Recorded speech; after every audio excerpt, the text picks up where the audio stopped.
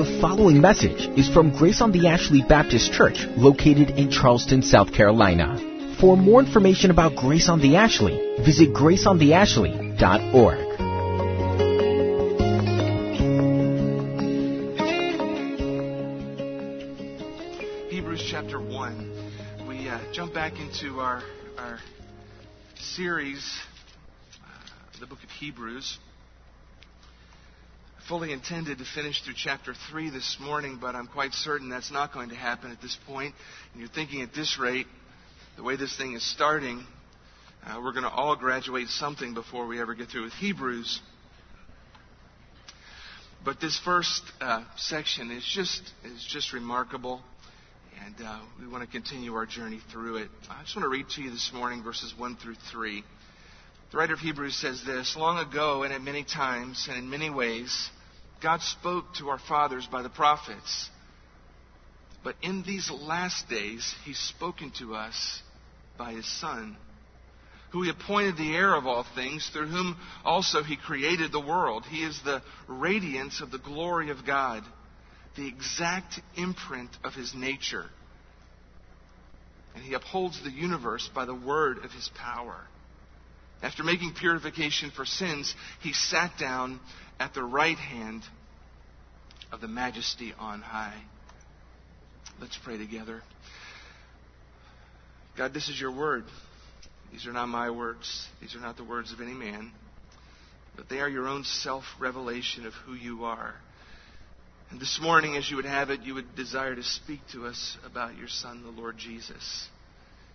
And so, Jesus, we pray that you would make yourself known among us today as we set our minds on you. For we pray it for your glory. Amen. Last week we looked at the very first part of this text, and we just really focused on the issue that we have a God who speaks. That we worship a God who speaks. That we worship a God who is real, who is actual, a God who is not silent, a God who has not set the world in motion and just sort of like a top wound it up and just left it to go. He is not a God who has just sort of created us, made us, and then left us on our own to figure things out, to figure out what to believe, to figure out what it is that we're to do, to figure it out how it is that we're to live. He is in fact a God who has spoken and continues to speak. A God who in fact created all things by His spoken word. We saw that in Genesis chapter 1 last week. And a God who made everything by speaking. And a God who throughout the history of His interactions with men has been a God who speaks. He has spoken, as the writer of Hebrews talks to us this morning about, in days past through prophets and through miracles and through signs and through wonders and through dreams and through visions and all sorts of ways over all sorts of periods of time. But the writer of Hebrews has told us that in these last days, He has spoken to us in one final way. And that's through His Son. Or by His Son. Or in His Son. That is to say, God has been revealing Himself in ways throughout history, in various ways, over various periods of time. He's been giving us bits and pieces of who He is. Bits and pieces of what He's like. Bits and pieces of what it means to know Him and to walk with Him. But in these last days, He's chosen to give us a full and complete and final revelation of Himself. And He's chosen to do that in His Son, the Lord Jesus Christ. Jesus is God's final revelation of Himself. Everything we need to know about who God is, everything we need to know about what God has said, everything we need to know about what it means to walk in right relationship with Him is found in understanding who the Son is. You want to know what God is like? Look to Jesus. You want to know what it is God has to say? Listen to Jesus. That's what the author of Hebrews is telling us. He's told us that in the past God spoke in a lot of ways. In these last days He has chosen to speak ultimately and with finality in His Son. And God intends to say no more than what He said through His Son. There is no new revelation. There is no new word from God. There is nothing new to come about in what God has to say to us. He has said everything that He intends to say and everything that we need to know in and through Jesus Christ. And the way God has said that through His Son is to put Him on display, that we might see Him, that we might hear Him, that we might know Him. So if Jesus is that important, if He is God's final word to men, then it makes an awful lot of sense that we should take some time and give some pretty serious thought as to who exactly is Jesus Christ. Who is this Son through whom, in whom the Father has spoken His final word to us? Who is Jesus? If you want to have some enlightening, or perhaps not enlightening, entertainment, just Google, who is Jesus? And scroll through all the Google results for the question. And you won't even have to get past the first page before you're confronted with the reality that we live in a world that is incredibly confused about who Jesus Christ is. Incredibly confused. We, in fact, live in a culture that is incredibly confused about who Jesus is. We live in a culture that has really sort of been built off of a Judeo-Christian foundation. And yet, in just a relatively short amount of national time, Jesus, who He really is, has faded from the scene. The identity of the person and the work of Jesus Christ is largely unknown in our culture and in our nation and among the people in your neighborhood and among the people that you would run into in the local grocery store. Most people don't know who Jesus really is. They may know His name. They may say Jesus. They may even say that they believe in Jesus, but if you scratch below the surface and you begin to sort of peel back the layers of the onion and try to sort out what does that person mean when they say Jesus, who exactly is it that they think He is, that they believe in or that they speak of? You'd be surprised at some of the notions that would be revealed. In fact, Jesus, or the word Christ, has sort of become a generic term for whatever God one wants to believe in. Just define that whatever way you want to.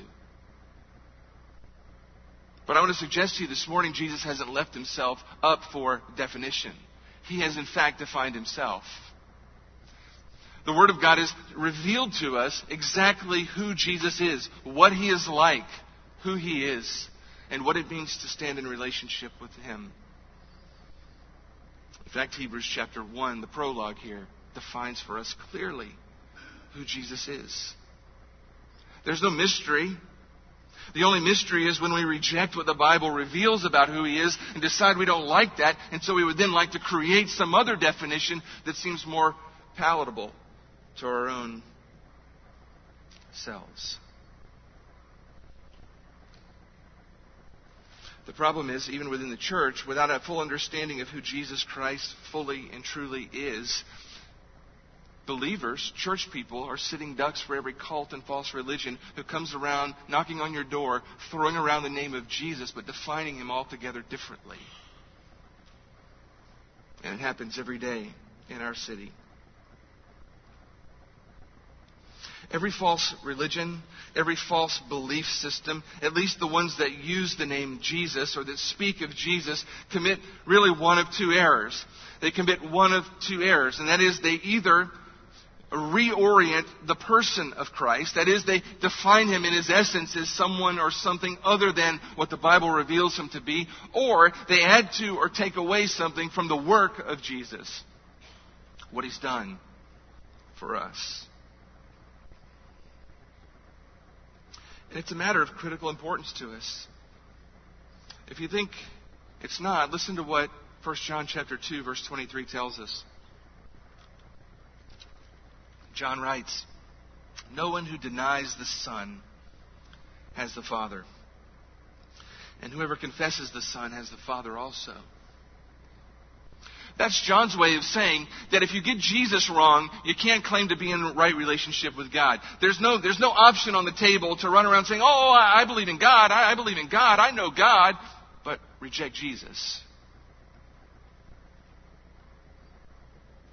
Well, the writer of Hebrews doesn't leave us in the dark. He gives us a full and deep and marvelous introduction to the person and work of Jesus in just a couple of sentences. And I know what you're thinking. You're thinking, well, why can't you do that too? He gives it to us in a couple sentences. You're going to take us here for the next 25 minutes probably.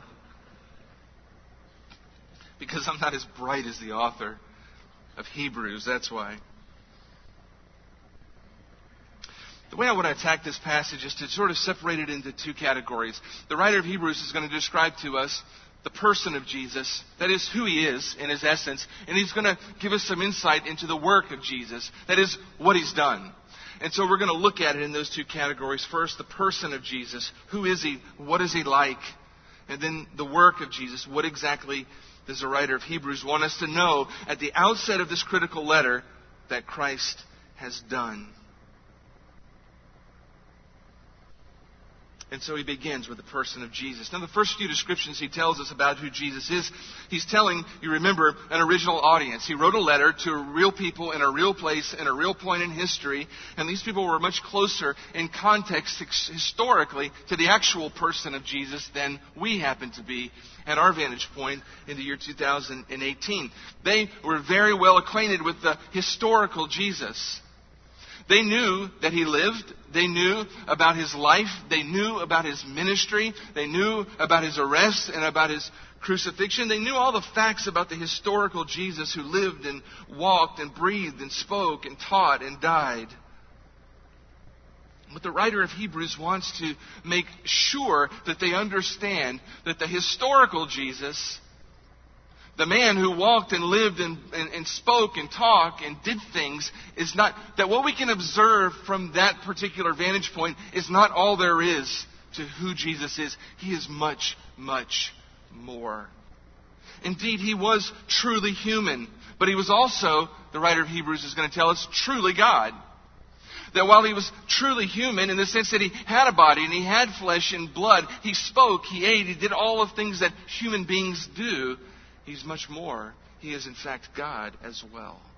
Full deity in human flesh. He's going to tell us that Jesus did not begin when he was born in Bethlehem. Although he was a human being who was born to a mother, who was born as a baby, who grew up as any human being did, he didn't begin the day that he was born. He in fact has always been. He's going to tell us that the Jesus who walked around did not, like the prophets, just speak about God. He was, in fact, himself God. When he spoke, he wasn't reporting what God had said. He was God speaking. And this author is going to tell us as well that although he lived a very humble life and very few possessions, he's the one who made everything and the one who is in the will to inherit it all. It's remarkable what he tells us. He begins by saying this: God has spoken to us in these last days by his Son, whom he appointed the heir of all things. It's the first thing about the person of Jesus we need to think through this morning, that he's the heir of all things. Now you understand what an heir is, right? We understand that. That's a common word. Somebody dies, and when they die, they usually, hopefully, if they've planned things out well in advance, they've written a will. And in that will, what have they put? Well, they've listed who's going to get their stuff, right? Whatever stuff that they own that belongs to them, they're going to write a will, and that will is going to designate who are the heirs to the things that they own. And so someone dies, the funeral takes place, and somewhere at some point, somebody is going to read a will. And whoever is left behind that's related to that individual is going to listen intently to the will, and the will is going to determine and explain and reveal to everybody who the heirs are. Who is it that inherits everything that that person owned? Who is it that's the rightful beneficiary of the deceased estate? And here the writer of Hebrews begins by telling us that Jesus is the heir of all things. He's the heir of all things. Now you may think, well, that's an odd thing to say. Well, it's not an odd thing to say when you're a writer who is deeply entrenched in an Old Testament mind. In a mind that has just been saturated with Old Testament thought. The writer certainly is reflecting on Psalm 2, verses 7 through 8, which tell us this. This Psalm 2 is a well-known messianic psalm. The psalm is understood by those who studied it, certainly the writer of Hebrews, that this is a psalm that is written from God's perspective, speaking of His royal Son to come, who we know on the New Testament side of things is the Lord Jesus. And he says this, "The Lord said to me, 'You are my Son. Today I have begotten you. Ask of me, and I will make the nations your heritage, and the ends of the earth your possession.'" The writer of Hebrews is saying to a largely Jewish audience, this person that you know as the Lord Jesus Christ is not just a person. He is, in fact, the royal heir of Psalm 2. He is the one who is the Son of Almighty God, who is the heir of all things, the one who will receive all the nations as His heritage, the one who will receive the ends of the earth as His possession. He is, in fact, God. If you flip back to Genesis chapter 17, you'll see this concept playing out in the early part of the Old Testament. I don't want to trace the whole thing. I just want to sort of show you the thread that weaves its way through the Old Testament. If you remember in Genesis chapter 17, beginning in verse 4, God speaks to a man named Abram, and it's here that He lays out the Abrahamic covenant. He says to Abram, in Genesis 17, verses 4 through 8, "Behold, my covenant is with you, and you shall be the father of a multitude of nations. No longer shall your name be called Abram, but your name shall be Abraham, for I've made you the father of a multitude of nations. I will make you exceedingly fruitful. I will make you into nations, and kings shall come to you and come from you. And I will establish my covenant between me and you and your offspring after you throughout their generations for an everlasting covenant, to be God to you and to your offspring after you. And I will give to you and to your offspring the land of your sojournings, all the land of Canaan, for an everlasting possession, and I will be their God."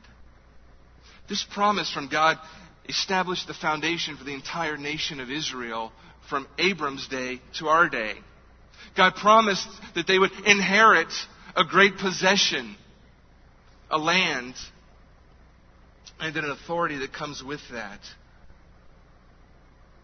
And while Abraham and his descendants were heirs of a land of promise, what the author of Hebrews is telling us here when he says to us that Jesus has been appointed heir of all things, he's saying, you remember Abraham, that God promised him that he would be heir to a great nation and that kings would come to him and that he would be the inheritor of a great possession, of an inheritance. Well, Jesus is greater than Abraham because Abraham was going to inherit a land of promise. Jesus inherits all things. Everything belongs to him. And our theme as we work our way through this whole book of Hebrews is just going to be the phrase, Jesus is greater. That is the message of the writer of Hebrews, that Jesus is greater than all who've come before him. And so he establishes here, right at the very beginning, that Jesus is not just a man, but he is God. He is the royal son of Psalm 2, and he is greater than Abraham because he is the one who will inherit all things. And it's remarkable when you think about his earthly life that Jesus lived a remarkably humble, simple life. He had very few possessions. He, in fact, died with nothing. In Matthew chapter 8, verse 20, Jesus said to one person this, "Foxes have holes, birds of the air have nests, but the Son of Man has nowhere to lay his head." He owned no home. To our knowledge, he had no personal bank account, no retirement, no accumulated wealth. He had what he needed from day to day, and it seems that that's about it. When he died, there was no earthly wealth to leave to anyone because he had nothing. Even the tomb he was buried in was borrowed from someone else. From a strictly human perspective, Jesus Christ had absolutely nothing. And yet the writer of Hebrews tells us that he is the one who is the heir of all things. That while he lived, he had nothing, but at the end of the day, he owns it all. He tells us that Jesus' inheritance is everything. Everything. He is the heir of all things. What's included in all things? Everything is included in all. Is there anything that's not included in all things? There is nothing that is not included in all things. I think that's right. There's a song that we sing sometimes. In fact, I think we sang it last week called "The First Place." And there's a line in that song. It says, "Every inch of this universe belongs to you, O Christ." Because it's a reflection of what the author of Hebrews is saying here. Everything belongs to Christ. Every inch, every atom, every molecule of everything that has ever been or will ever be belongs to Christ. It's His inheritance. There's not one thing that exists yesterday, today, or tomorrow that He can't claim mine over. He understood this. Matthew chapter 11, verse 27, Jesus said this, "All things have been handed over to me by my Father." All things have been handed over to me by my Father. The significance of that is this. When Jesus walked the earth the first time, He had nothing from a human perspective. But the Bible promises us this, that there's a day coming when the royal son of Psalm 2, the one who is greater than Abraham, will return, and He will claim His inheritance for Himself. And He will take His inheritance for Himself. All things will truly, in reality, be His. And He will rule and reign over all. He is the heir of all things. When you read the Gospels and you read about the person of Jesus and you hear Him speak and you see the things that He does, you need to think in terms of those things, but you need to have in the back of your mind that the one who's saying these things and doing these things is eternal God Himself, and the one who rules all things and who owns all things and who will return to claim all things for Himself. He's an heir. But He's more than that. He goes on to tell us He is the radiance of the glory of God. He's the radiance of the glory of God. Again, another sort of beautiful picture that requires some unpacking on our part to make sense of exactly what the writer is telling us. This word radiance, it refers to the bright light which radiates the glory of God. We don't want to take the time to track all of that through the Bible, but I'll give you a couple of examples that I think will ring pretty relevant in your mind. In Exodus chapter 33, you remember Moses is speaking with God, and he says to God, "Show me your glory." He wants to see the glory of God. He wants to see God's glory in full display. And God, if you recall, speaks to Moses back in Exodus 33, and he acquiesces. He says, "Moses, I'll show you my glory, but," verse 20 of Exodus 33, "you can't see my face. For man shall not see me and live." The Lord said, "Behold, there's a place by me where you shall stand on the rock. While my glory passes by, I will put you in the cleft of the rock, and I'll cover you with my hand until you've passed by. Then I'll take away my hand, and you'll see my back, but my face you will not see." God said, "Moses, you want to see my glory. If I showed you my glory in all of its brilliant radiance, it would be devastating to you. You could not survive it. So I'll hide you, and you'll see just sort of the back end of it. Enough for you to be able to see it and live." The glory of God radiates in such a way that it would devastate the human eye to see and destroy instantly. In Matthew chapter 17, verse 2, you may remember Jesus took Peter, James, and John, and he took them up on a mountain. And it was on top of that mountain that He was transfigured before them. And it was this remarkable scene in the New Testament where for a moment Jesus sort of pulls back the veil that was hiding His glory, the glory of the eternal Son of God, God of gods, light of light. He pulls back the veil and for a moment gives those men on top of that mountain a glimpse, maybe kind of like what Moses got, of His glory. And it radiated in brilliant lights. Matthew tells us this: He was transfigured before them, and His face shone like the sun. His clothes became white as light. When the author of Hebrews talks to us about the radiance of the glory of God, that's what he's talking about. Just like the rays of the sun radiate the brilliance of the sun, Jesus radiates the glory of God. He is the visible radiance of the massive glory of God. When you think about the sun, the rays of light are not the sun itself. They're a visible radiation of that sun itself. They are not the heat, but they are yet inseparable from the heat. And it's a good illustration in some ways, although it falls short in other ways, of how Christ relates to the Father. He is the visible manifestation of the brilliant glory of the Father, and yet in ways He is distinct in His person. To say, though, as the author does here, that Jesus is the radiance of the glory of God is simply to say that when you look at Jesus, you're seeing a visible manifestation of the glory of God. He is the glory of God made visible, made tolerable to the human eye to see and understand and survive. It's another way of saying He's God. No other person is the radiance of the glory of God. No other thing is the radiance of the glory of God. Only in Jesus do we see a glimpse of the glory of God. But He doesn't stop there. He says He is the radiance of the glory of God and the exact imprint of His nature.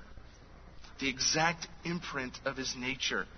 That word exact imprint is a word that was used of coins. If you think of how coins are minted in our day, they were similar in days gone by, where there's a mold that's cut and metal is pressed, and there's an image in the mold, and that image is pressed upon the metal, and when the mold is lifted, the coin is an exact representation of what the mold was cut for and set for. It was an exact imprint. The press comes down on the metal, and what's left is an exact imprint of what was on the press. And so what the author is saying here is that Jesus is an exact imprint of the Father. He's an exact replica. As we've already noted, the Bible tells us that God is invisible, and if He is to be revealed to human eyes, He's revealed in unapproachable light. 1 Timothy chapter 6, verse 16 sort of follows up on that same thought. God, who alone has immortality, Paul writes, who dwells in unapproachable light, whom no one has ever seen or can see. And he means by that fully in His glory. In John chapter 1, verse 18, John writes this: no one has ever seen God. The one and only Son, the one who is at the Father's side, He has what? He's revealed Him. He's revealed Him.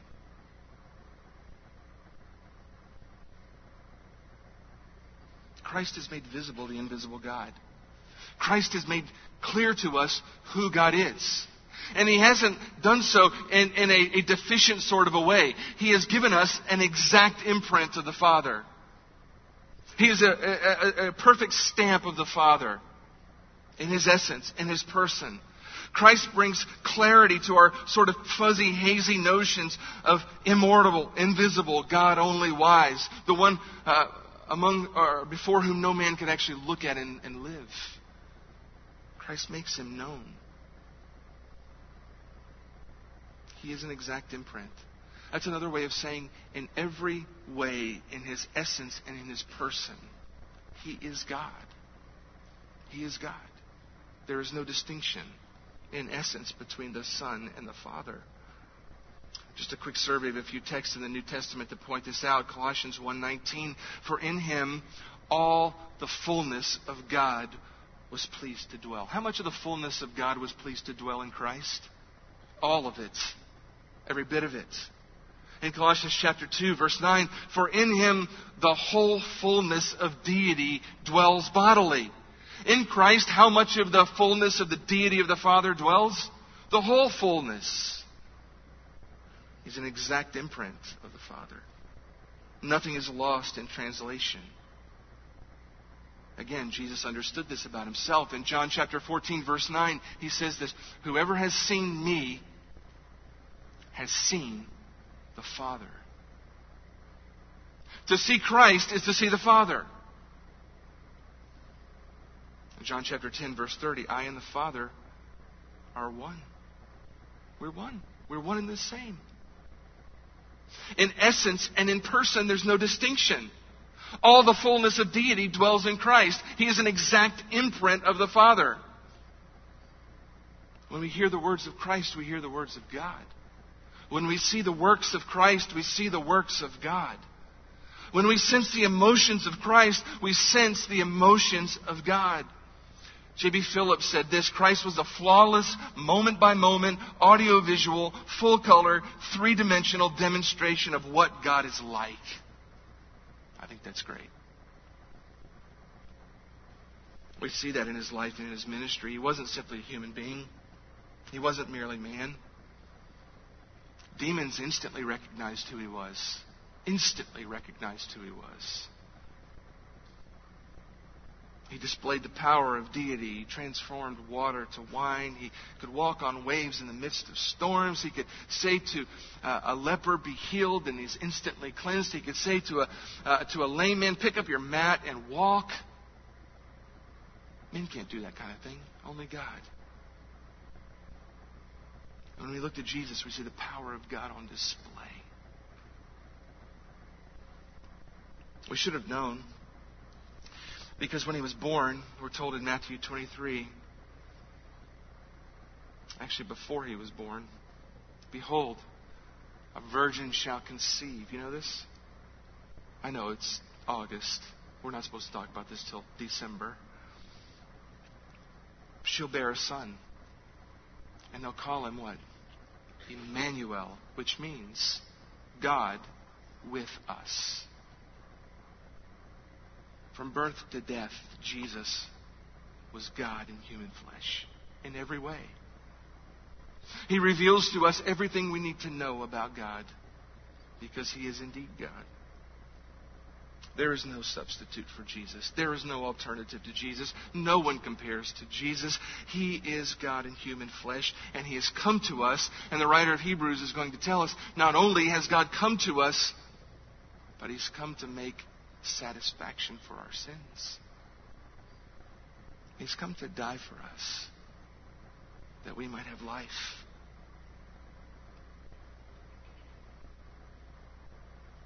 He's an heir, and he's God in human flesh. But what has he done? What about the works of the Son? Let's just look at the first one. We find it in verse 2. "Through whom also he created the world." This Son who is an heir, this Son who is the radiance of the glory of God, this Son who is the exact imprint of the Father, is the one who also created the world. The one who will inherit everything is the one who also did what? Who made it. Who made it. He's the creator of everything. We see this theme all throughout Scripture. I'll just read Colossians chapter 1, verse 15 and following. He's the image of the invisible God, the firstborn of all creation. For by him, say this part with me, all things were created. In heaven and on earth, visible, invisible, whether thrones, dominions, or rulers, or authorities, all things were created through him and for him. Everything that was created, or that will be created, was created through Christ, by Christ, and for Christ. And therefore it all belongs to him. The writer of Hebrews will tell us this again in a few verses. "You, Lord, laid the foundation of the earth in the beginning. The heavens are the work of your hands." When you see Jesus, when you hear the words of Jesus, when you think about the life and ministry of Jesus, he's not just a man. He's the one who lived and breathed and walked, but he's the one who made everything, who created all things. And nothing that has been created or will be created is created or has been created apart from His activity. This is not the message of our culture. Our culture is really comfortable with sweet baby Jesus in the manger, right? The culture is really comfortable with sweet baby Jesus because a sweet little baby is non-threatening. I mean, who's afraid of a baby? What kind of baby did poop on you? That's about it, right? They cry and keep you up at night. The babies are cute. They're sweet. They demand very little, diapers and food. So they're really tolerant. The culture is really tolerable of sweet baby Jesus in a manger. But the culture does not tolerate a Jesus who demands, I am the one who made everything. That I am the Creator who created you and everything that you know. This is not the message of our culture because our world and our culture has largely rejected the entire idea of God. Our culture comes at life and looks at the world around us from a viewpoint that says, all right, there's a world and it's here and we're experiencing it and we've got to make some sense of it and we've got to figure it out and we've got to provide some sort of explanations for the basic questions of life, like how did I get here, what purpose does my life serve, and where am I going, and is there anything beyond this? But the only criteria these days for coming up with explanations to answer those questions seems to be you have to start from a vantage point that begins with the presupposition that there is no God. That's the only criteria that matters today.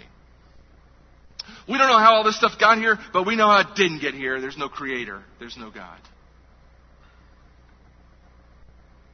And so what's replaced God in our culture particularly, and largely in our, at least in the developed world, is this concept called science. Science has replaced God as our reliable source for creation information. You can't be taken seriously in the academic world around us if you waltz into the world of academia and say, I'll explain to you how things are made. Christ makes them. You'll be laughed out of the institution altogether. Because that's a wholly unacceptable answer in our culture. Oh, no. Christ didn't make the world. The world didn't get here because God made anything. The world got here some way, but it's not that way. We've got some very technical and complicated explanations for how things got here, but that one is absolutely unacceptable. It's just not reasonable. Ian Banks is a novelist and science fiction writer who is a good example of this perspective. He says this, I'm an evangelical atheist. Think through that for a minute. Religions are cultural artifacts. We make God, not the other way around. Religion is one way to explain the universe, but eventually science comes along and explains it. There's sarcasm and cynicism in his quote, but it reflects the genuine thought process of the larger culture around us. Step into the public sphere and assert, I know where everything came from. Christ made everything. And you'll be made out to be a fool. You'll be intimidated and embarrassed. You'll be made to look like an uneducated, backward, unthinking idiot who believes in fairies and ghosts and goblins and gods. I want to show you in the last couple of minutes that we have left that we don't have any reason to be intimidated by modern academia or anyone who thinks that they have a more reasonable explanation for where things came from. Because they do not. How does the scientific world around us explain origins? Well, they explain origins by a very complex theory that has developed over time called the theory of evolution. Now, before you start groaning because you don't want to hear about this or you have some view on this particular matter, let me define clearly what I'm talking about when I speak in these moments about the theory of evolution. I'm not talking about adaptation. I'm not talking about micro changes that have taken place over time. What I'm talking about is a theory of evolution in regards to an explanation for origins. In other words, as an explanation for where we have come from. And we'll limit it to that for our conversation this morning. The theory of evolution does have an answer for the question of where have we come from. It says all life, at least in the broad concept, has evolved out of a single-celled organism. that the original thing was a single-celled thing. And over time, lots of time, that single cell divided and continued dividing, and over millions of years divided and divided and divided and divided and developed and developed and developed until actual other things came to be. More complex organisms developed over time, over millions and millions of years. There was no creator. There was no intelligent designer. Everything, in fact, was actually random and accidental. That is key to evolutionary theory. That development of organisms is random and it's accidental. That there is no guiding principle or process or being.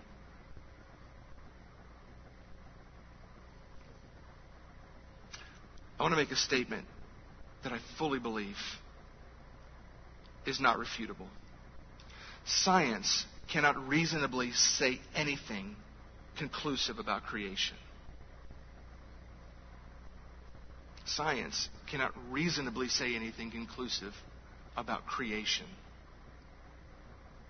Honest scientists know this. Dr. Asa Gray, one of the greatest botanists in the history of American science, said this. She said, "A beginning is wholly beyond the ken and scope of science, which is concerned with how things go on and has nothing to say as to how they began."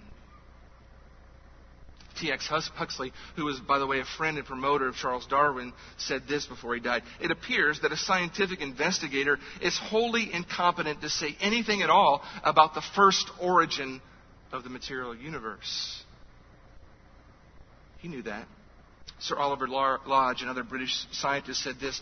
He said, "Ultimate origins are inscrutable. Let us admit as scientific men that the real origin, even of the simplest thing, we know nothing, not even a pebble."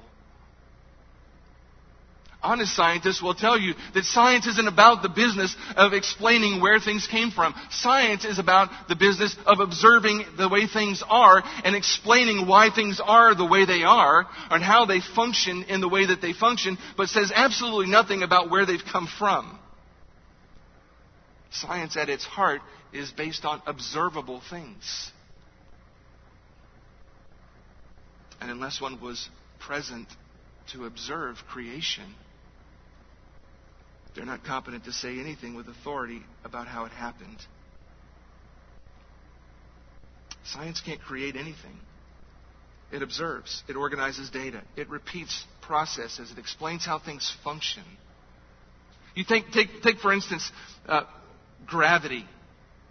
Scientists observe that gravity exists. They can experiment with gravity. They can do all sorts of experimental things with gravity to explain how gravity functions and how it goes about doing what it does. But they can't say anything about where gravity came from, how it got started, what was its beginning.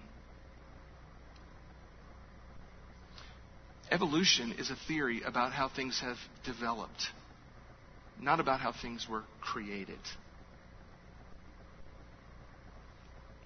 So, whenever a scientist or some snotty-nosed little person who thinks they are one comes at you and starts pontificating about the origin of the universe, you need to understand one thing about that person. When they speak in those terms, they are not speaking as a scientist. They are speaking as a philosopher.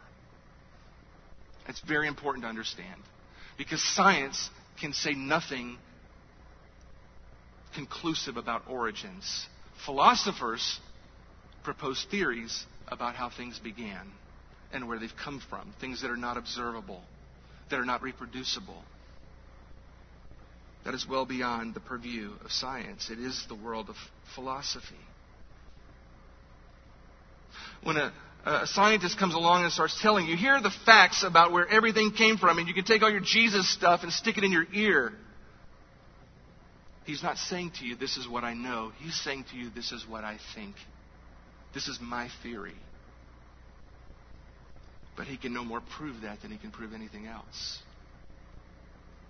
The only way that someone could possibly know how the universe began would be if someone was there when it began and told us. Well, I have news for you. Someone was there when it began, and he has told us. The Lord Jesus Christ was there. He's the one who did it. And Hebrews chapter 1 tells us that he is the one who created all things.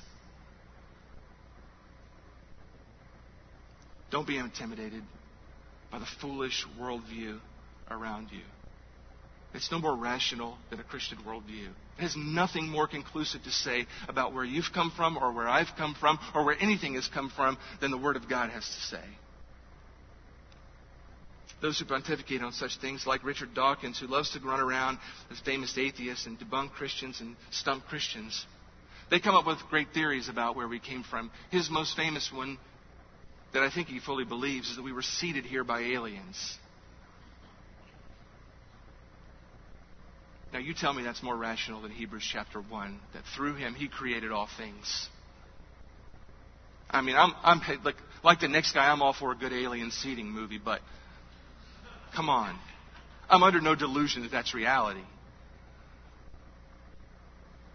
But people with many degrees behind their name apparently are under that delusion and would seek to force such a philosophy on an unsuspecting culture. Believe anything foolish, no matter how outlandish it is, anything other than Christ is the creator of all things. Because if there is a God and He made all things, then we're all accountable to Him. And what man desperately wants more than anything is to be accountable to no one and to live however the heck he wants to live. To do whatever he wants to do, unrestrained, without accountability to anyone. And so he'll devise whatever delusion he has to devise, no matter how outlandish, to explain away the God who is, the God who speaks, and the God who made all things. It's a desperate evasion of the Creator. Astrophysicist Robert Jastrow said this. He said, at this moment, it seems as though science will never be able to raise the curtain on the mystery of creation. For the scientist who has lived by his faith in the power of reason, the story ends like a bad dream. He has scaled the mountain of ignorance. He is about to conquer the highest peak. And as he pulls himself up over the final rock, he's greeted by a band of theologians who've been sitting there for centuries.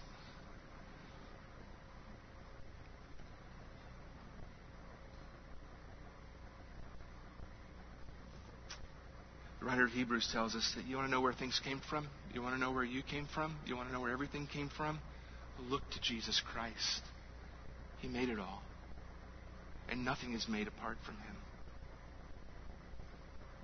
And he finishes up that piece by saying, and He upholds the universe by the word of His power. Not only did He make everything, but everything keeps turning because He keeps it turning.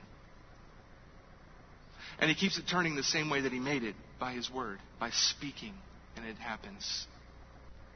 If for 1 millisecond Christ were to stop upholding the universe around us, it would implode instantly. The reason gravity keeps doing what gravity does is because Christ upholds it. And He made it. The reason that the earth continues to turn on its perfect axis is because Christ upholds it that way. Just the way He made it.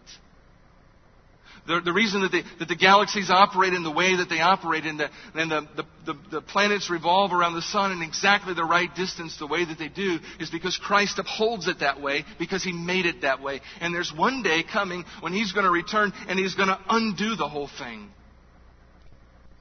The one who made it will bring it to a stunning conclusion. We'll think about that later. But the one who made all these things, the one who sustains everything, He comes to your life and He comes to mine and He says to you this, I am the way, the truth, and the life. Nobody comes to the Father except by me. In order to know Him, you must be born again. The one who made you can remake you because He's the one who died to pay the price for your sins.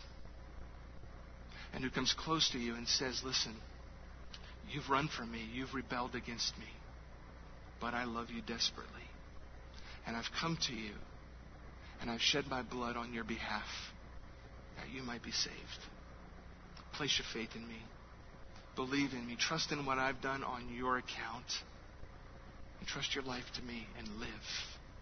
I will make you new, And just like I hold the planets in their orbit, I will hold you in my hand, and no one can rip you apart from me. That is the promise of the gospel to all who will believe. And I wonder, will you believe that this morning? Let's pray together. Lord Jesus, we're astounded by you. You are truly remarkable. It boggles our minds to even begin to contemplate who you really are.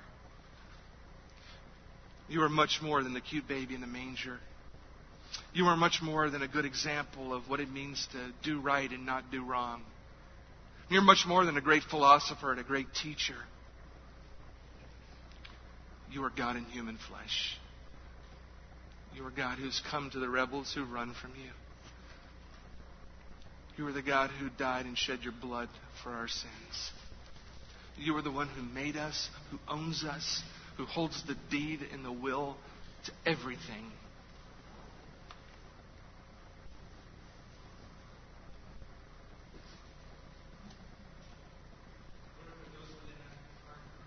Who don't know you as Lord and Savior, I pray that they would be drawn to you, Jesus. Cut through the foolishness of the lies they've heard around them. Show them who you are and draw them to yourself.